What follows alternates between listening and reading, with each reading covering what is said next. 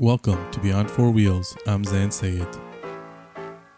Look both ways before you cross the street. This is one of the first things we learn when we start to walk.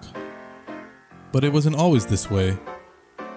Before the invention of cars, city streets were open to the public to roam free, with street vendors everywhere and filled with children laughing and playing.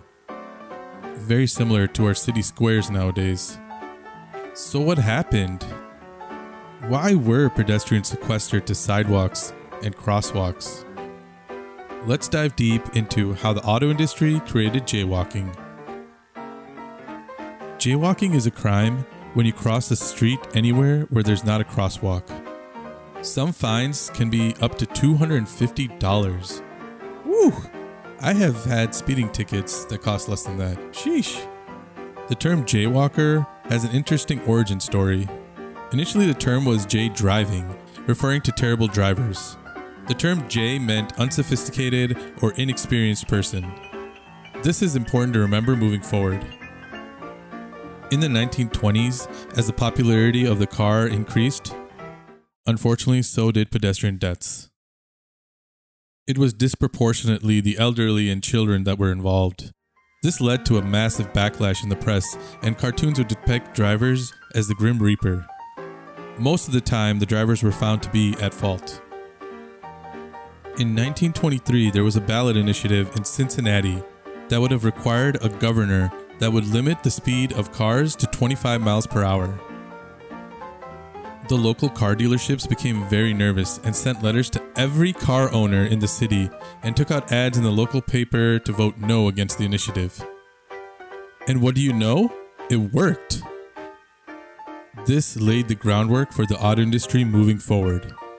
The biggest win for the auto industry came in 1928 when the Model Municipal Ordinance was created as a model for traffic laws that could be used across the country.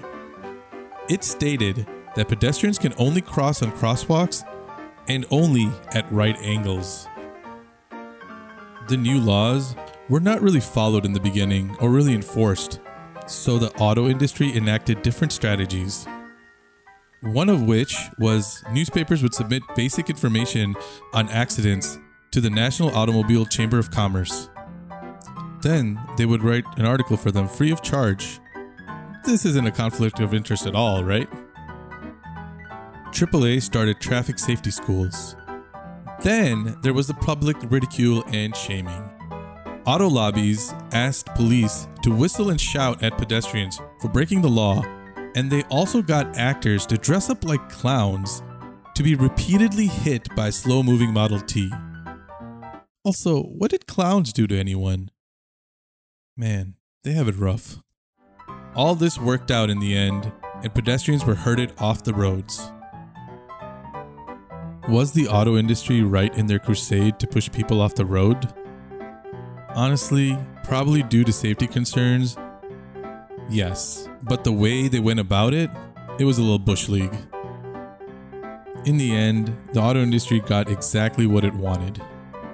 It's crazy to think of a time where streets were free to roam without a care in the world. Pedestrian advocacy groups are starting to pop up, and cities are starting to bring back town squares reminiscent of the past. More and more new developments are taking pedestrians into account when planning.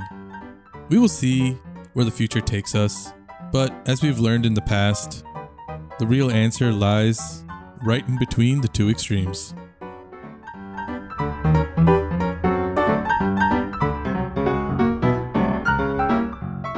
Hey, I hope you guys enjoyed that story. Just wanted to say thank you to everyone. I really honestly appreciate it a lot, and I hope you guys have a great day. Bye.